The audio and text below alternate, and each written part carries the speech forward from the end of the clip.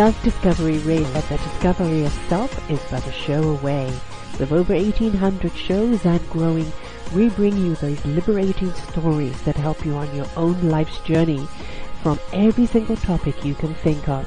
The only common denominator is authenticity and living in your meaningful purpose.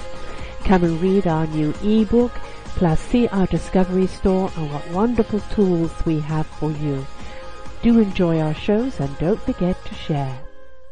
Good morning, good afternoon, and good evening, everybody. Welcome back to another edition of Choose Positive Living. I'm your host, Sarah Troy, and my guest today is Susan Hogarth.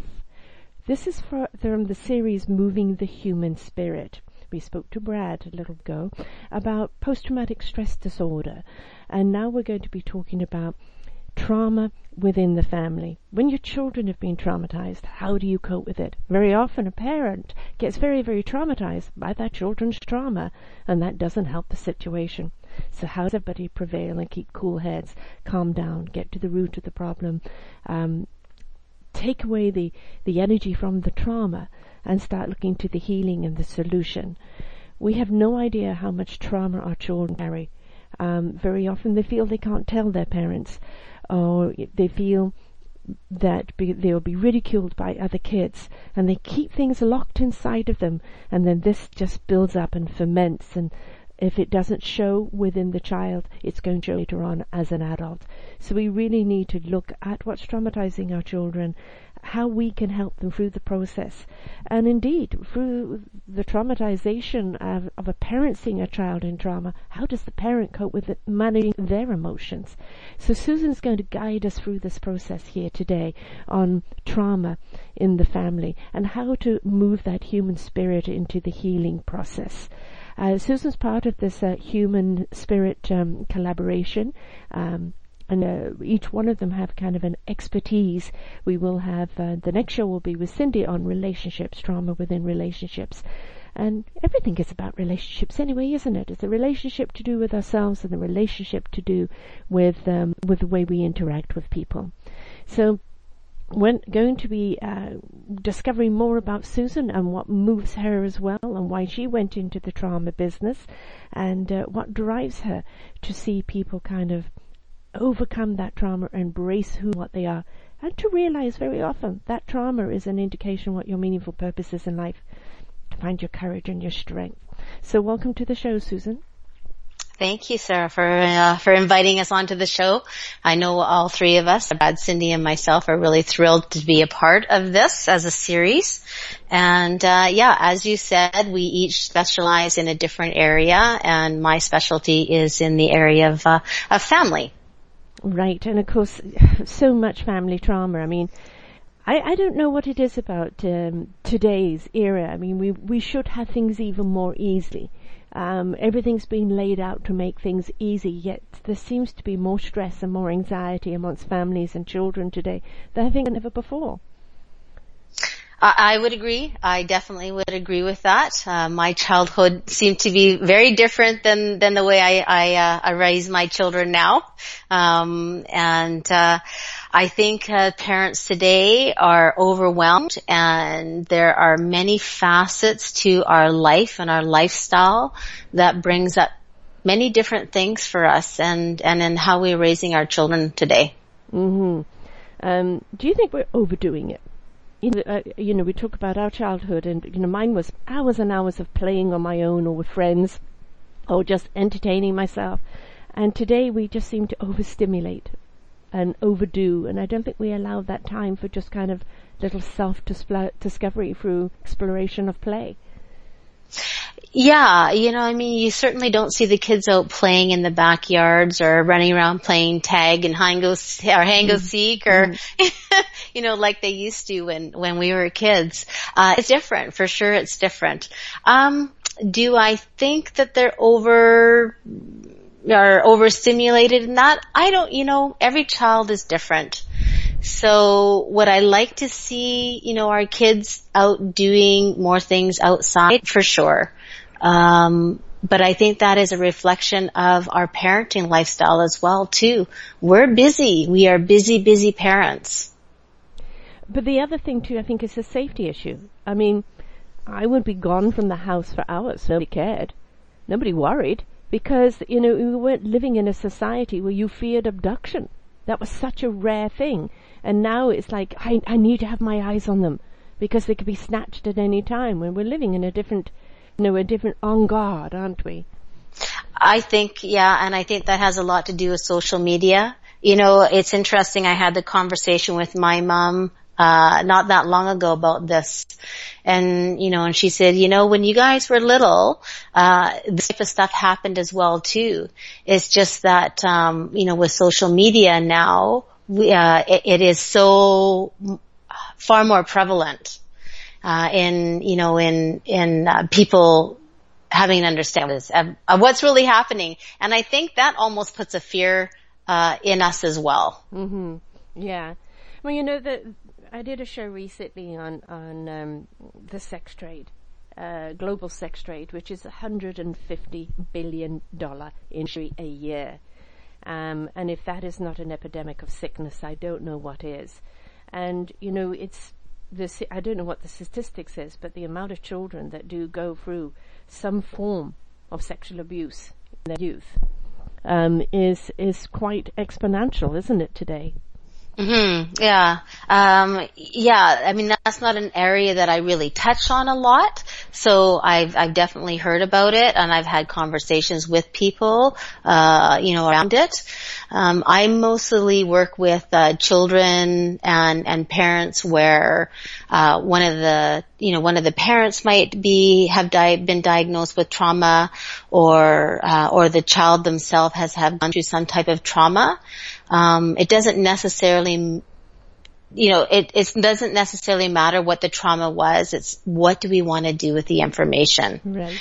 And how do we want to begin to move the whole structure of the family forward, even though this thing has happened? Mm-hmm.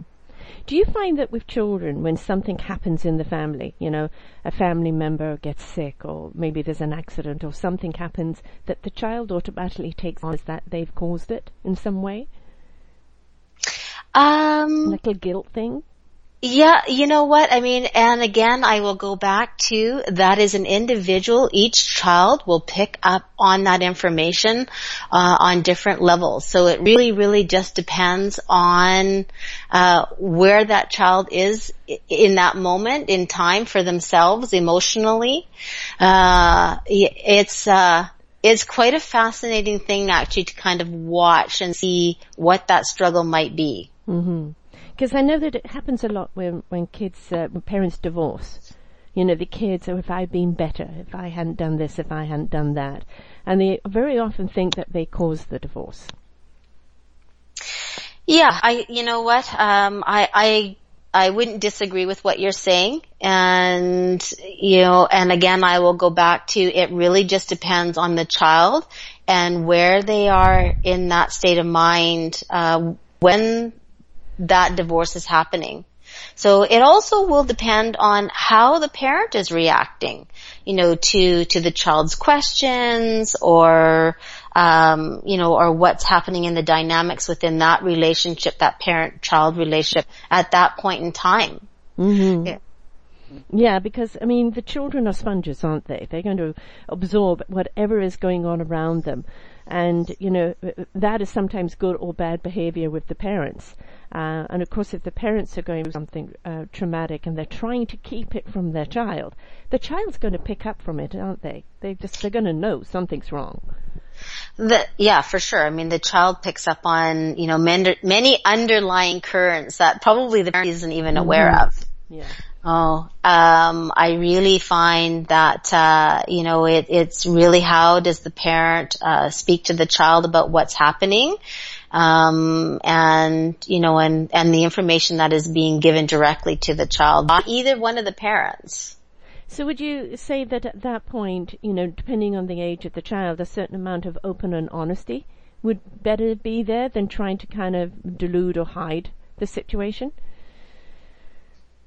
In my personal opinion, yes, I think being open and honest with your child, you know, around divorce and that is, you know, definitely something that should be it should be a conversation that should be had. Mm-hmm. And, and as you said, depending on the age of the child, would determine, the information that would be given to the child, but always in openness and in honesty.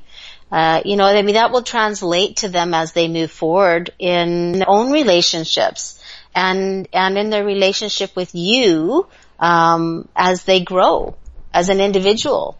Yeah, because whatever they learn right now as children, even what family dynamics, it becomes part of their tools in their toolkit. So you really want to make sure they have the right tools in their toolkit as they grow up to face challenges and obstacles they're going to come through in life. Because I know it's really lovely to kind of sugarcoat and give kids a fairy tale life, but reality is really, and I think when it comes, the best way to arm the child with is the tools to deal with it. Mm-hmm. Yeah, for sure. I think, the more tools that we have in our tool belt, that's what I like to call it. Yeah. The more we can go out in life and experience it in a full and curious manner. Do you find that, we have kind of 4 real personalities, but do you find that there are certain personalities that kind of hold on to the trauma more, unable to let it go, where others can kind of reason or see it, discuss it out, but some it just seems to get into the whole cellular and they're consumed by it? Yeah, for sure. Every child is so different. And one personality over another. What do you do with a child like that? Because sometimes you can have kind of a highly strung parent and that kid is picking up on that because everything's vibrational and they pick up on the vibration all the time. And that kid is caught up not only in the parent's trauma but their own trauma and then just so trapped in it. It's how do you release them from that? Mm-hmm. Well, we release things by, allowing the body to disperse the energy. And we release it by what we call asking open-ended questions, where there's not just a yes or no answer. Mm-hmm. It is allowing the child to talk through it, and not being navigated to speak through it. And mm-hmm. what I mean by that is, when we coach anybody, and really when we coach a child, it's not putting words in their mouth, so to speak, we sit in what we call a true coach position, where it is their agenda and what is it that they want, from what's happened, and moving them forward in creating that space for themselves, so that they can share and they can be open and honest with their siblings, with their parents, and with their friends. Yeah, I think that's kind of a respect, isn't it? Because this old adage, children should be seen and not heard, is a whole load of codswallop. And our children are incredibly intuitive and very wise in their beautiful simplicity. And sometimes, if we, as you say, just give freedom to speak and express, we learn quite considerably from them, don't we? Because when they're given that permission to kind of really articulate how they feel, very often it could be very, very profound. Yeah, absolutely. Freedom to speak, Mm-hmm. It's like how many families still sit at the dinner table together, every single night of the week, mm-hmm. And have these open conversations. Right. And I think that's the place to do it. We always had a round table, and whether we had other kids there or not, that was the conversation pit. How was the day? What did you learn? The questions that would come up. Mummy, what is this? What is that? And, my ex and I would look at each other and go, gulp, we answer this one. And, depending on the age, address it. We never hid anything. And we never ever said, because I said so. Mm-hmm. It was, they're inquisitive. And if you don't feed that inquisitiveness, they're going to get it from someone else, and that someone else may have the facts wrong. So, and also it tells your child that you're not open to a dialogue with them. You're only open to dictating to them, not listening to them. Yeah. I think having open conversations, when you have the opportune moments, like I said, I don't know how many families sit, at the dinner table every single night together anymore. I know. Yeah. It's sad, isn't it? Yeah, but having that but you can still have the dialogue. One of the best places actually to have an open dialogue with your child is when you are sitting in the car driving somewhere. Yeah. And the reason for that is because they will be looking forwards and you're not standing right in front of them. So when we talk about one of the things that I teach in one of my parenting classes is when you're talking to your child, don't stand directly in front of them. Or look down on them. Yeah. Well, yeah, but it's because we block their thinking strategy, what we call their prefrontal cortex. Mm. And so when you're standing in front of them, you're actually blocking their vision. Where if you're sitting beside them as you're in the car, this conversation will flow more openly because you're not blocking their vision and they see outwards. Right. And also I think it's putting you on an even keel, kind of on the same level, not this hierarchy, I'm your master, and I think then kids want to tell their parents everything, but if they get reprimanded or shut down, they shut up. Mm-hmm. Right? Yeah. And I think interestingly enough is when we ask a question, I'll have a lot of parents that will say to me, yes, well, I do ask open-ended questions, not just yes or no answers. And then I'll ask them, okay, so how long do you wait in the silence before you start to fill it with with your own answer? And many times what happens is we don't allow the silence to sit long enough for the child or the other person to formulate their answer. It takes 30 to 90 seconds for somebody to actually formulate an answer. And we get stuck in the silence. It becomes uncomfortable. So we fill it right. instead of allowing that space just to be there. Yeah. Yeah, it's in that assumption a lot too, isn't it? Instead, you've asked the question and now you're assuming the answer. Mm-hmm. And so we have to step out of our own way. And, that's a big topic there, the silence.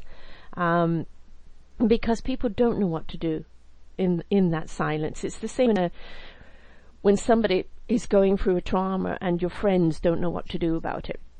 I don't know. I mean, do I say I'm sorry, or do I say buck up, girl, or do I put my arms around them, or do I do that, and they end up doing nothing because they don't know what to do. Yeah, I agree. They don't know what to do. And, the best thing that you could actually ever ask somebody that's going through trauma, or my absolute favorite question for anything, anybody, anywhere, doesn't matter, is how can I best support you right now? Yeah. Yeah. And it might be something simple as a cup of tea. Exactly. And it's kind of support they need at that time. That's what they need. Sometimes they don't need you to bombard them with questions. They just need to even have a handheld or, that silence together, because that person's going through the process, but just having the comfort of somebody there that's being supportive, can help them through that, because when somebody's in trauma, they feel alone, don't they? Yeah, definitely. And, and of course, the thing is when we feel alone, then we feel that there's something wrong with us. Mm-hmm. And, and then we start to isolate. And, and it's one of the worst things that we could do for ourselves. Oh, it's, we really need to just kind of let somebody know what we need from them. So. I mean, when you do have somebody that's maybe being diagnosed, with cancer or an illness, or somebody's lost a loved one, I think one of the greatest gifts you can do as friends or as neighbours is come in, clean the house, look after the kids at home, make some meals, and just simply be there. No questions asked. I'm ready to talk or listen whenever you want, but right now this is the support you need, because I know that you're in a crippled state of being right now, and the last thing you need is that pressure. And that takes so much pressure off a person and kind of allows them to go through that process, right? Yeah. Yeah, and the thing is we need to go through the process. That's the thing. So how do we go through the process and come out the other side as a fully functioning, healthy human being? I don't think there's anybody on this planet that hasn't or won't go through some form of trauma in their lives. I call it the redirection. It's kind of the universe tapping you on the shoulder and saying, you're in the wrong direction. If you're not going to pay attention to the taps on the shoulders, maybe the cosmic 2x4 is going to put you on the right path.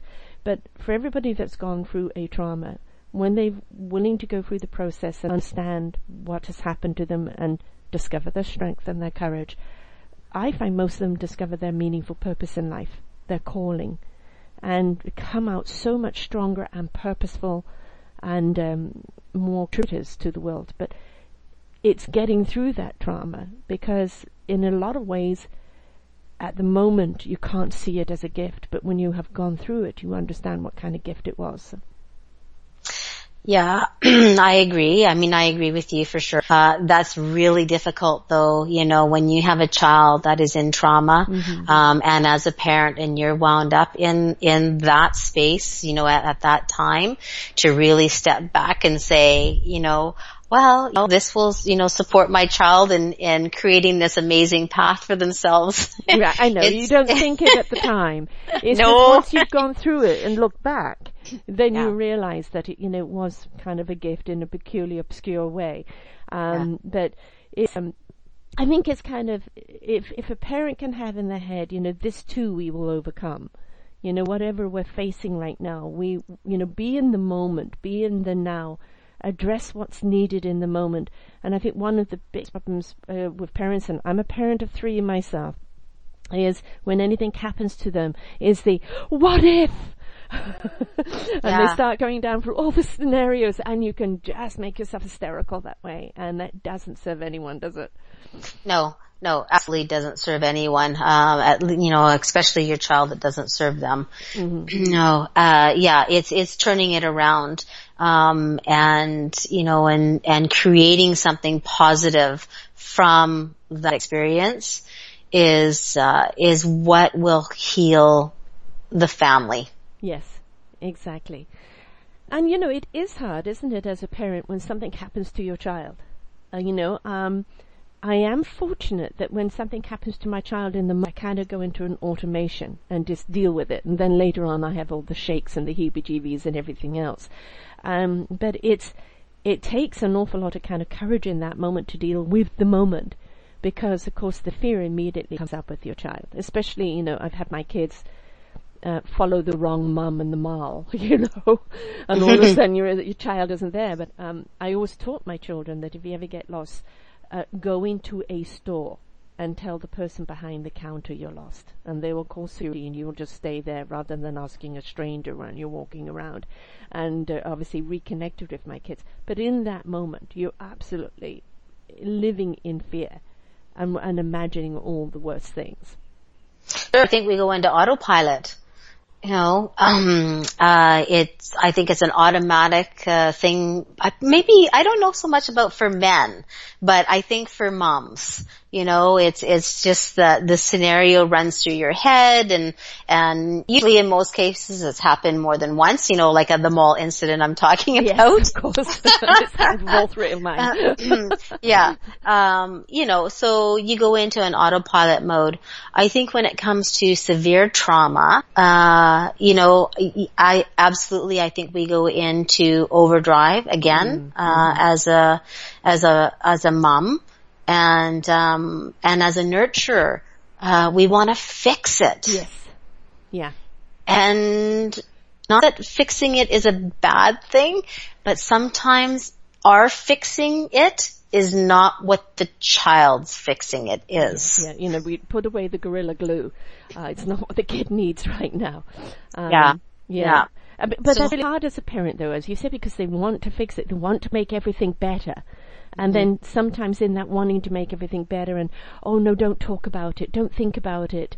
And the child needs to talk about it. The child needs to understand what's happened to them.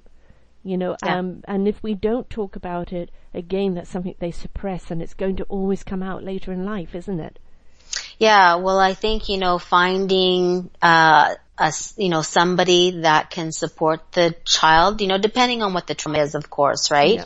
Yeah. But I mean, having a counselor or a psychologist or that work with that child to overcome, I'm talking a severe trauma here, and to work with them. As a coach, we work with the children and we work with the children after they've gone, to see the counseling and the psychologists and that. And then we work with them afterwards. Mm-hmm. With the parents, though, however, we can work parents all of the way through so that they are able to support the child while they're doing the counseling or the psychology and that. And that's really what my purpose in life is to help the parent support the child. And, very often, unknowingly, we become part of the problem because we don't know how to support the child. Yeah. As a mother, you step into mothering, and maybe that mothering could be a little bit too smothering at the time. Yeah. It's like that cup of tea. Maybe the child just needs to know you're there, and don't fuss. And know when that hug is needed. And if you, again, have gone through your own process, your own counseling, to recognize what the child needs, then you're more able to help that child through it. It is a catch-22 for parents, isn't it? Because, they just want to fix their child and make it all better, but they don't realize what's coming across from them in doing so. Yeah, exactly. And the reality is we need to remember that this is our child's journey. Yeah. Yes, we might be having a journey in that as well, because we are. Yeah. We're having a journey as well. Yeah. And this is part of our journey. Yeah. This is part of our journey. I often think back on, my own two children, which are now young adults. But man, you know what? I would not do what I do today if it had not been for all of the chaos and all of the, trauma and things that I went through with them and that they had to go through, and figuring all of that out. And I still haven't got it all figured out. I'm still learning. Of course. You will be to the day you die, because that's, the human condition. Keep learning, right? There's always something to learn and discover. The one thing I found with children, especially children who go through physical trauma, that they seem to have, a logic or approach to their healing that is just so, rational. When I've interviewed people that, had childhood traumas or childhood physical traumas, the strength they had in going through that, being burnt 65% of your body, and 100 operations. Yes, the support of her mother's and helping her through it. But I remember asking this young lady, did you have survival guilt? And she said, no, I was given the gift of life, and no matter what the package came into, I'm going to live it to its fullest. And sometimes we kind of sell kids short, don't we? Because there's a certain amount of profoundness and simplicity in their logic that is there with them, and they seem to be able to deal with physical traumas a lot easier than we do as adults with our own physical traumas. Yeah, I think children just have the innate ability to live. Yeah. Why do you lose that? Why do you lose that? I don't know. It's so sad, isn't it? Because there's so much to learn from them about just getting back in touch with life. Living life in the moment, enjoying and being grateful for everything that you have right now, here and now. And yet we've gone and traumatized ourselves by overcomplicating everything. Mm-hmm. And we need to get back to being a little more childlike, don't we? Yeah, I agree. You know what? I think it's how do we live with curiosity? Yeah. Yeah. Curious George. Look at all the adventures he had. Yeah. And there's certainly having curiosity is something, sorry, dog in the background barking. Having curiosity is something that I think is really, really healthy. What makes us creative, it makes us find solutions. It keeps it fresh. And I think less invitational of trauma when it comes to an accident or death or serious illness or fire or violence. Those are different types of trauma, but kind of the everyday trauma of not being able to cope with life. If we just lived in that moment, lived in that childlike simplicity of enjoying each and every day, I don't think we would build up so much trauma that we are building up for ourselves nowadays. Yeah, well, curiosity is an amazing thing to have. And it's an amazing thing for parents to talk to their children and that about. And to be curious, always being curious about what's going on. Mm-hmm. Oh, and I don't mean it in a negative way. I mean that in a positive way. Yes.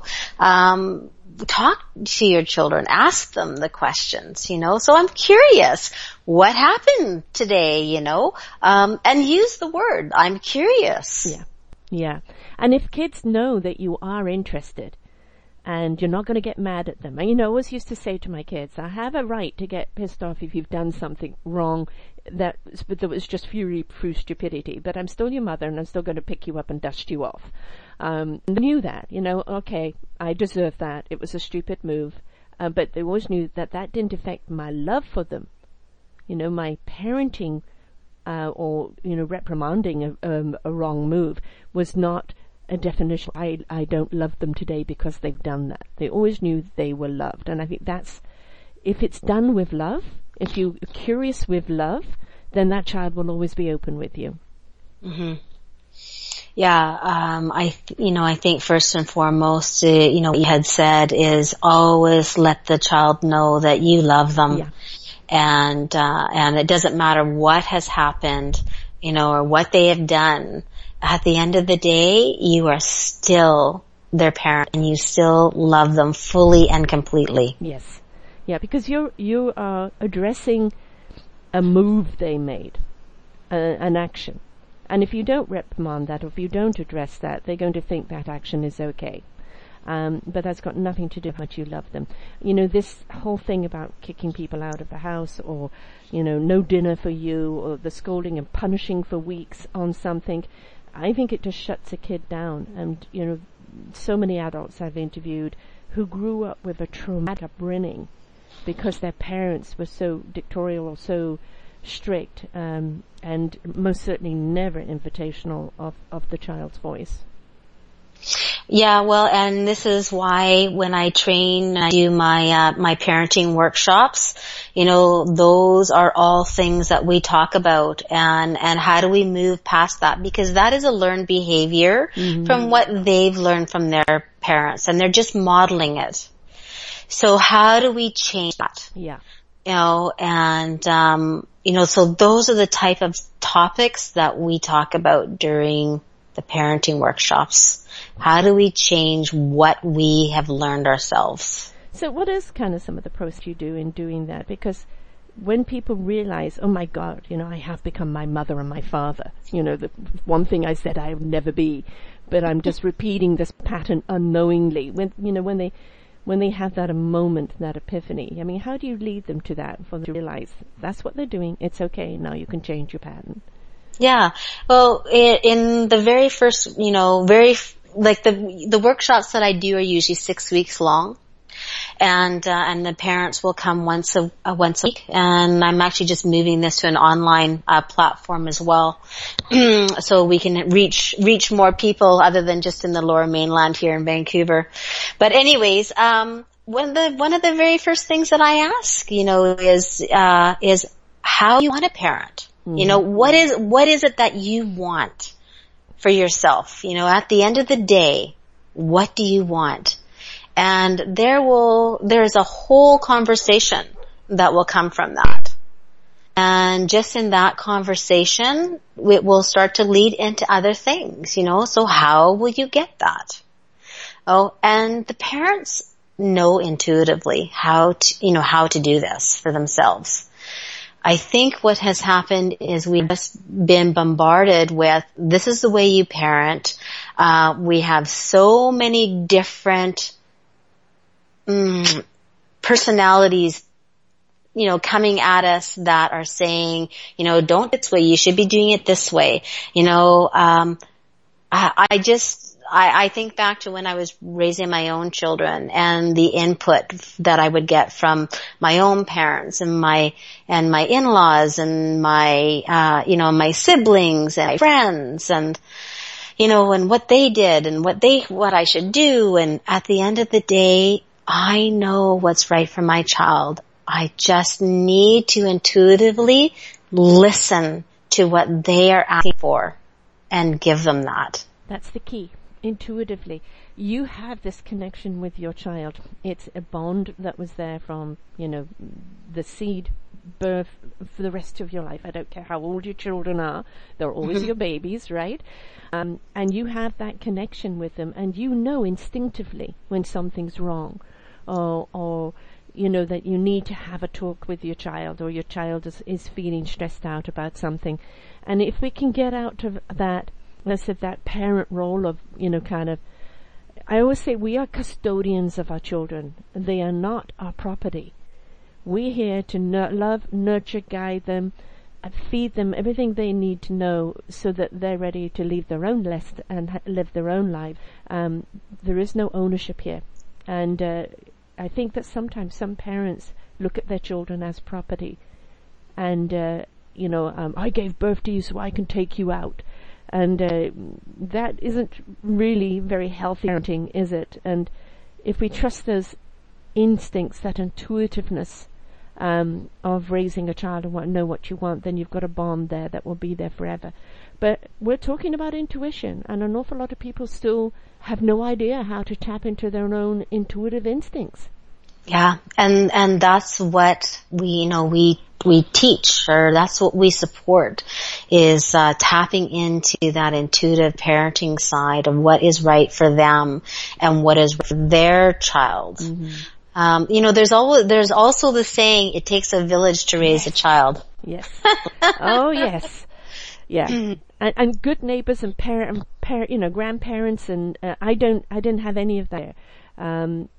Because my family were still overseas. So, when my second child was 7 weeks old, I met a friend who lived across the road, and to this day, our children are like cousins.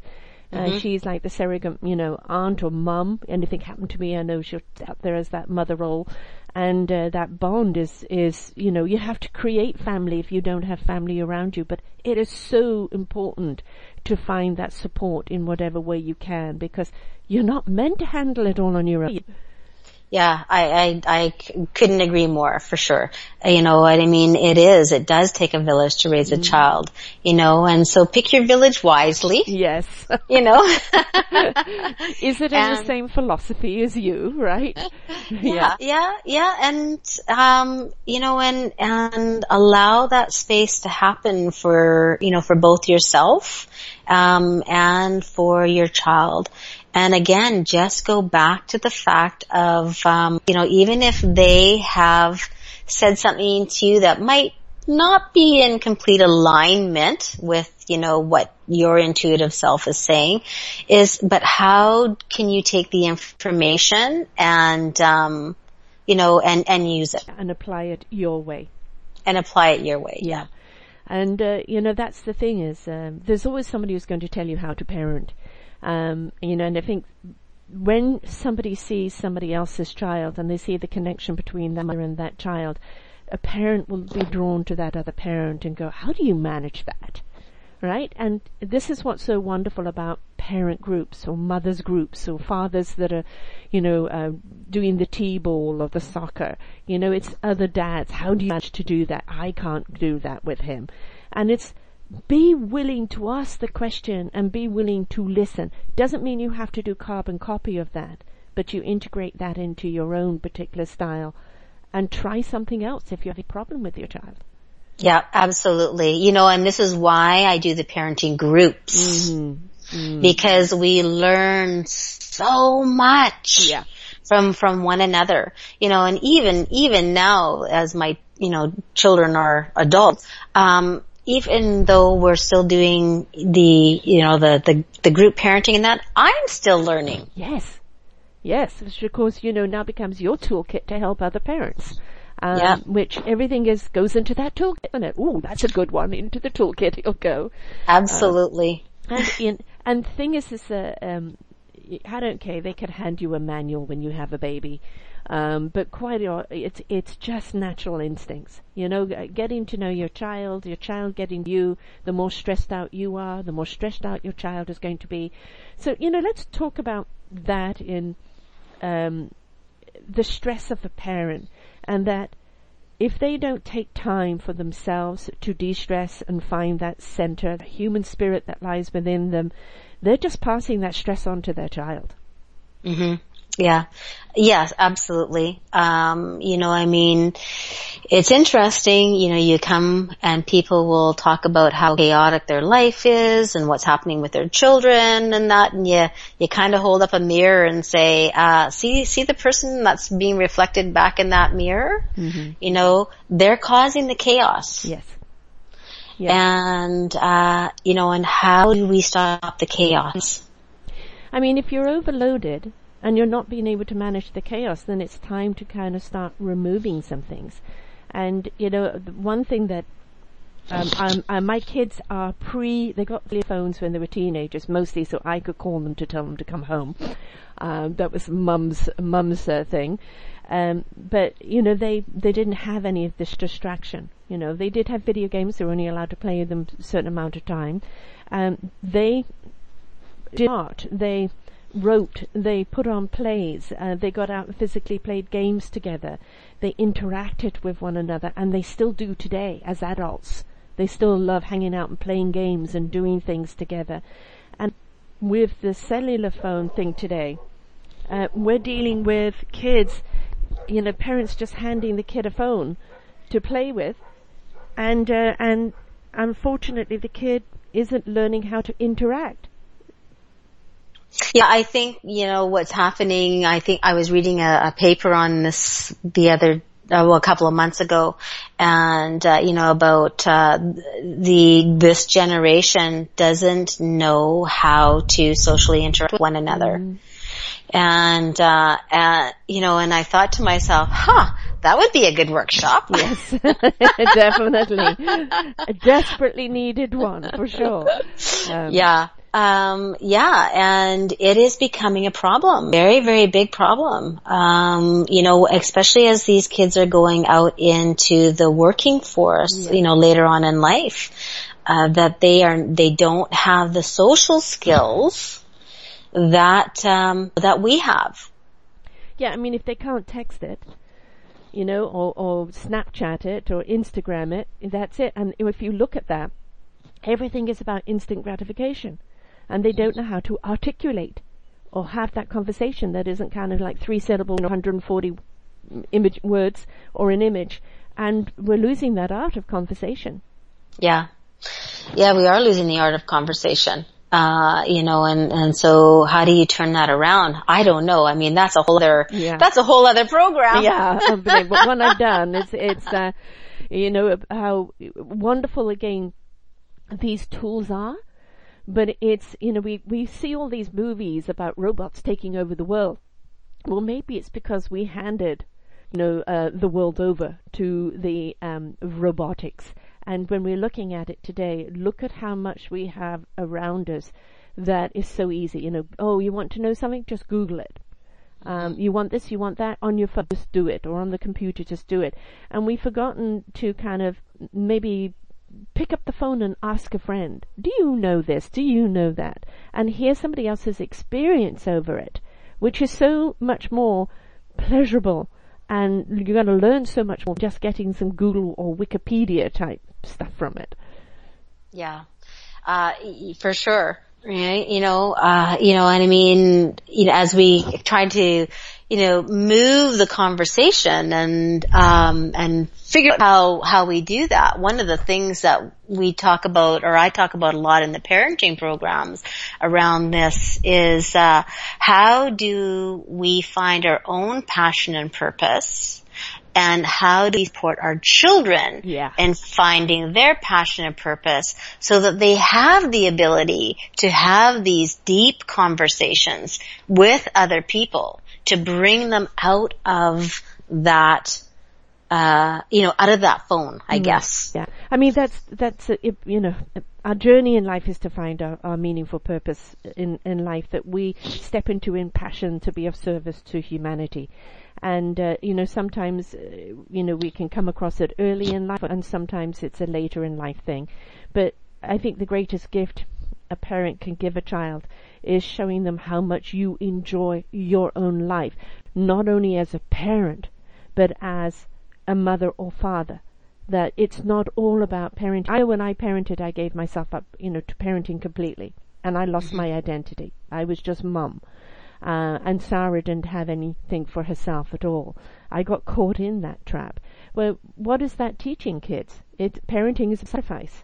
And it isn't. It isn't about sacrifice. It's about, having to be flexible. It's about having to plan things, to take some time for yourself. But it isn't about sacrificing yourself. And so many parents do, don't they? Yeah, absolutely they do. Before I became a coach, I was certified in another program called Sacred Gifts, and it's a program around finding your passion and purpose in life, and being able to stand in your authentic self.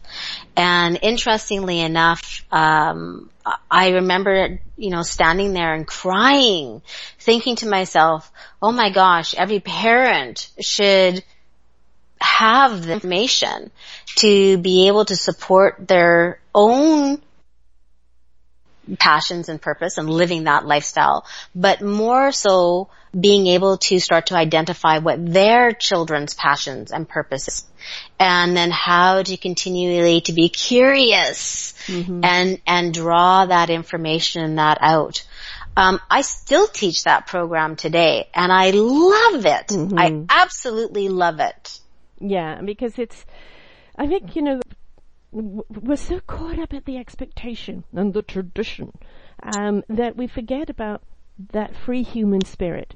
Life is about fluidity. It's about that energy constantly moving in, through us, around us, through our families. It's about that connection, and we forget that human spirit needs to be free. That doesn't mean that we don't need to be rooted, but in the tree of life, you need to be strong in the trunk, deep in the roots, and allow those branches to express themselves. And it's really important to have that, isn't it? It is absolutely. I think it is critical to our survival to be able to live our authentic truth. Yes. And I think if we are able to do that, we will be able to move past the traumas in the family dynamics gracefully. Yeah. Because, you talk about the toolkit, how can somebody who is feeling so crippled in their own life be any solution or any support for their children? So first and foremost, it has to be about you, the individual, the man, the woman, and then as the parents, the wife, the husband, the mother, the father, before you could even step out there and do anything for your children. So, it's all very well handing a toolkit out, this is how to deal with your kids, but if you don't deal with yourself, you're not going to be able to deal with your kids and their trauma. Yeah. Yeah, I absolutely agree. Sorry, I think I cut you off there, but no. It's I couldn't agree with you more. We have to look at ourselves first. What is happening in our life? If our lives are chaotic and stressful and we're running around like chickens with our head cut off, guess what's happening? Is we are teaching our children to do the same thing. So how do we teach them to step back and take a breath? Right. I mean, calm parents are going to have calm children. It's the same with our pets. I don't know why the dog is playing up, snapping or barking all the time. It's picking up your stress. It knows something's wrong and it doesn't know what to do about it, so it's going to act out. Yeah, it's absolutely. Exactly the same with our children. So I know that when I was going, before my divorce, and I was in a very unhappy marriage, and it was my children that said, Mum, what are you doing? Divorce. And I said, well, you children, no, we're fine. We'd far rather see you guys separated and happy than being miserable together. And, it took, my children for me to do that. And also, funny enough, their support. They ended up supporting me through it. Okay, they were a little older, they were kind of 12 and up. But it was something that I allowed them to kind of step in and become the nurturer of me, so that I could get strong enough to reciprocate. And I think children love to be able to help their parents. And we should allow that. Yeah, I think we are as wise as, how can I say that? We're as wise as we think we are? No, maybe that's not coming across properly. No, we get stuck ourselves. Yes. And, and we get blinders that we put on, because we think we're right. Mm-hmm. And so allowing our children to give us a different perspective is always not a bad thing. Exactly. And again, children are incredibly wise, because if they're living in their beautiful, honest simplicity of life, they see life in such clarity. And very often we overcomplicate things because we want to, over-intellectualize or place too much importance on something, where it's just like, it was just a disagreement, let it go. Don't let it ferment, because that disagreement now is going to lose all meaning and become this, I call it the CNN effect, taking a pimple and making it a volcanic eruption. And, how many times do you hear something that just started off with a tiny little thing and now has become this massive war? Yeah, well, it's because we want to be right. Right. No, and, and really at the end of the day, and I do this, I still do this in my own relationships, any relationships that I have, and that is something kind of just, it tweaks me the wrong way or whatever, and normally before I probably would have responded in some way, and now it's an automatic, I take a step back, kind of look at the whole timeline of life, and at the end of the day, does that really matter? Right, exactly. Is this something, as they say, don't sweat the small stuff. And, if we are, then maybe what we need to be looking at is, why are we doing this? What is in us at the present moment that's so discontent that we are lashing out at somebody else? And maybe that is something going on within us that we need to resolve because we're imposing on someone else. Yeah, I think, reeling our own dialogue in, and having a better understanding of how are we showing up. How are we showing up as the parent? How are we showing up as the friend, the sibling, the wife or the husband? And really having a good solid foundation on how are we showing up in that relationship. I think one of the most beautiful things to see is older couples, being married 40, 50 years, still holding hands, still loving each other. And if you ask them, how did they make the marriage work, is that, they respected one another, they cared for one another, they listened to one another, but also an enormous ingredient, which Betty White always says with her relationship with her husband, is we had fun together. Yes. Yeah. It was interesting. I was, about a year ago, maybe a little bit longer, my oldest son, I knew I had made it. I knew I had finally made it as a coach. When it wasn't all because of all the designations that I had behind my name, and all the education that I've done. It was when my oldest son came to me and asked me if I would coach him and his girlfriend. Yeah. And that's when that respect and that for who you are outside of a parent, right? Yeah. Because kids see us as parents. When they start to see us as, ordinary people doing something, and separate that parent type thing, they do see you and can respect you on a different level. Yeah, and I think, when we have these conversations with our children, especially when it's been, something around trauma or anything like that, they do continue to have that level of respect, and that respect grows, and maybe it's not even just respect, that may not be the right word that I'm using, but it's the ability for the parent-child relationship to flourish. Mm-hmm. And in that relationship, they start learning about their own relationships, the child I'm talking about. Right. And how are they showing up in their relationships. And through trauma can come great, great things. So what is it that we want to take from that information to move us, to catapult us forward? Yeah. And that's such a difficult question when it is still in that raw stage. Mm-hmm. But after the fact, when they are ready to move forward, there can be some great conversations around what do they want. Yeah. Yes.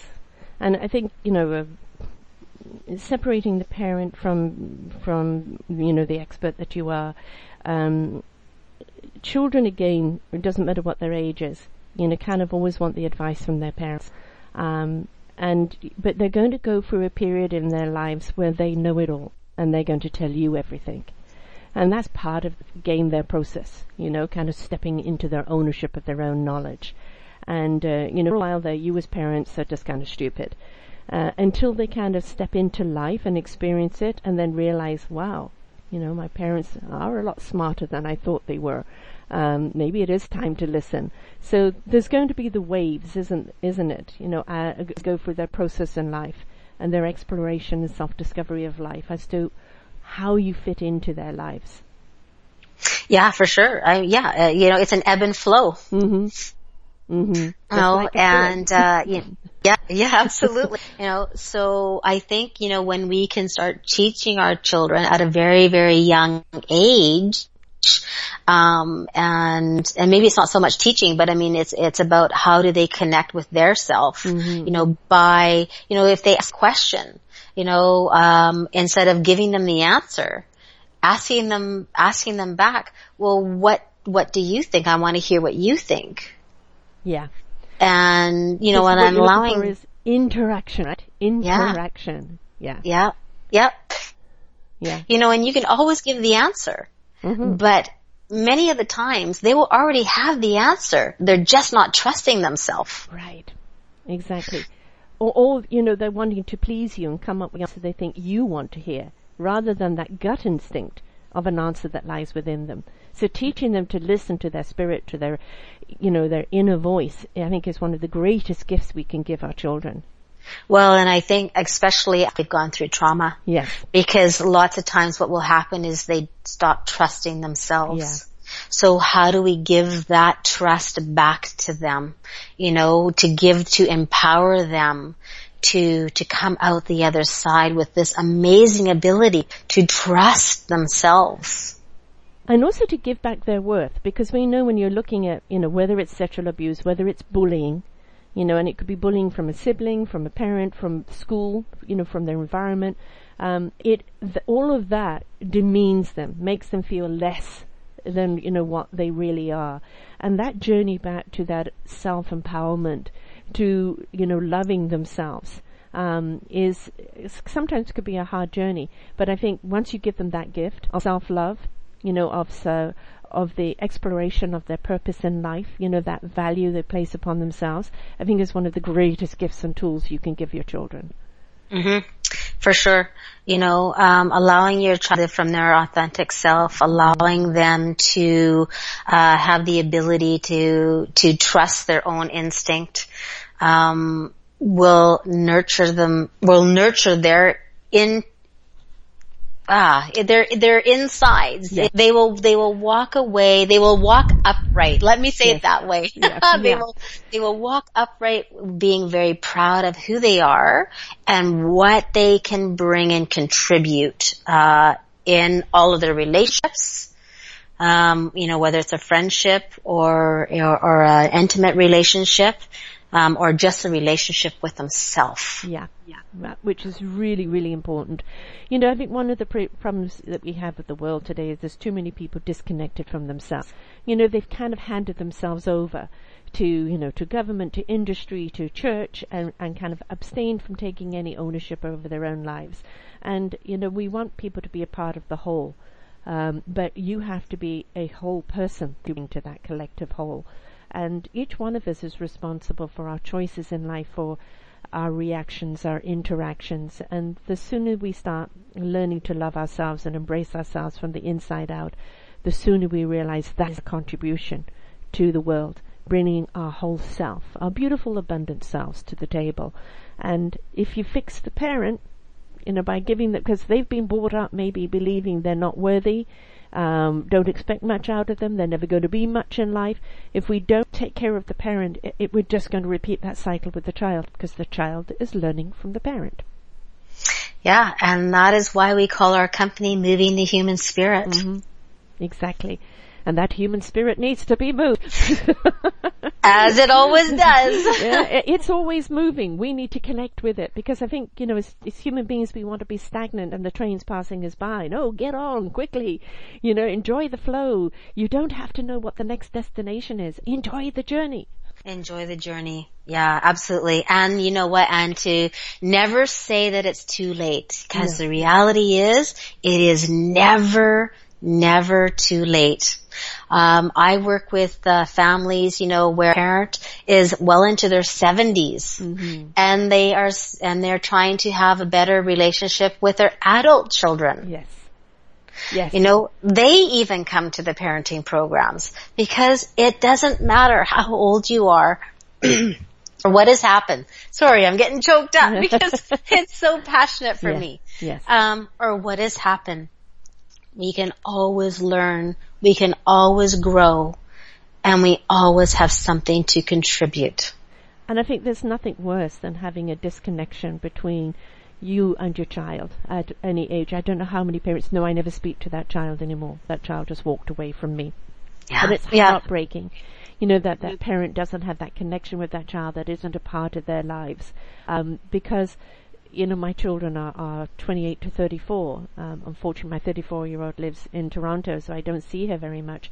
My other daughter's on the island, and my son is here, which obviously I see a lot more. I love being with my children. I love being with their friends and their peers. I love learning, what concerns them in life, and stepping into my purpose in life is like, I've got a show for that. Listen to that and you'll have the answers, Mm-hmm. And it's a beautiful thing with children, and to see that disconnect, the pain that you're both carrying is something that you will not only pass on to your children, but it'll go on to your next lifetime. So deal with it in this lifetime. Build those bridges. Heal yourselves. Forgive each other and find that love, because that is so very important to every single living person out there. Yes. Understand that, we might all be speaking the English language, but I'll guarantee you we are not speaking the same language. Right, exactly. And we've got to learn to listen to those different perspectives and different approaches to life. And, this is yours, and that's what you believe in, but that person is just as fervent about theirs. So why don't you look between the lines and look at the common denominator? Because that common denominator is your connection. Yeah, it's the bridge. Mm-hmm. Exactly. So, parents have got to stop beating themselves up on I didn't handle that well, didn't know what to do, pulling their hair out, and just realize you're not alone. We've got people, like you guys from Moving the Human Spirit. Each one of you have your own particular area of expertise, and it's all about stepping into that and saying, yes, I need help. That doesn't make you a failure. That doesn't make you flawed. What it makes is that you're recognizing you need help. That is beautiful, because now in you receiving that help, your children are going to be better. Their children are going to be better. There's no flaw or shame in asking for help. It's necessary to ask for help, because again, going back to that village, right? Yeah, absolutely. Yeah. And you know what? And it's why I do what I do. I work specifically with families, more so with gifted and at-risk youth. And, and it's supporting the parents on how do they, live a life with these children and can support them and themselves in being amazing people. And I don't think the human race really knows how awesome it can be. And when you do step into your meaningful purpose, when you're truly living in your joy, your beautiful human spirit, you just realize how much potential you have, how many possibilities are out there in life, how much we have not only scratched the surface on, how much more there is to explore and be curious about. And that whole vibration is just so beneficial to each other as a human race. So we need to step outside of that trauma, be willing to let it go, and we need help to do that. We're not meant to do it alone. So having said that, how do people find you, and what kind of programs do you have for them? Sure. Okay. So myself, I run mainly the parenting programs, and I also run the Sacred Gifts program as well. Cindy supports in that, the Sacred Gifts program. That can be both, for yourself as a person going through wanting to live a life of passion and purpose. It is also an amazing parenting tool. I teach this to parents all the time. And you can find us on movingthehumanspirit.com. We are on social media, LinkedIn, I'm Susan Hogarth, and Facebook. We have a Moving the Human Spirit Facebook page, so you can go and request information from there as well. And we teach relationship courses as well. I have a meetup group called Understanding Relationships. It's a meetup group, and I do a free coffee and a conversation the last Thursday of every month. In Vancouver or in Surrey? I'm in Surrey, yep, but I do it just right off the number 1 highway, so that it's very accessible to anybody. Right. And you're now going online with your courses as well. Yeah, that's correct. So if anybody's interested that are in the Lower Mainland, I have done courses, that have been right across Canada and the United States. And so it's easy to do. And we just keep growing. Right. It's an amazing thing that's happening, and we are changing the world one conversation at a time. And that's all you can do. That's the domino effect. Everybody's looking for the big, hoo-ha, the 1 million followers. I rather have a few interactors than 1 million followers, right? It's because the more you feed that next person, the more they then feed the next person, and you've got that beautiful domino effect, that level ripple effect. So it's changed the life of one person, and you'll see the effect that it has. So it's beautiful when you have that impact, isn't it? It is wonderful. Yeah. And it's such a good feeling inside to know that we are changing lives. We are moving people's spirit. Right. And the quicker people embrace that beautiful spirit, their meaningful purpose, the quicker they become better parents. We have children that don't grow up with so many images. We cannot help what happens to us in life. Trauma is going to happen. But if you have cool, calm, loving parents that can help you through it as a child, then you're going to know that trauma is just an obstacle that needs to be dealt with. It's not something that's going to end your life. It's just something you have to learn to adjust to or work around and learn from. And that kind of approach to it can already diffuse the trauma in a lot of ways, can't it? Mm-hmm. Yeah. Yeah, and I think that's, well put. It's what do you want to take with this information now to move your life in a positive direction, even through this crisis. Exactly. And don't get caught up in the drama of the trauma. Yeah. Right, because that can spiral out of control. So it's, you're in a trauma, you're going to go through the emotions, you're meant to go through them, but now it's how do you get through the other side? even better than you were before. And that is possible, most certainly. So to help your child, if you've got a child going through being bullied at school, or it's a divorce, or there's been a death of a grandparent, or something's happened, you yourself as a parent go and get the advice and what you need to do to help your child. It's about helping the child and the parent still being dysfunctional. Help the parent so it can help the child. So that is very important. And you can reach Susan at movingthehumanspirit.com. And of course everything is on their site, movingthehumanspirit.com.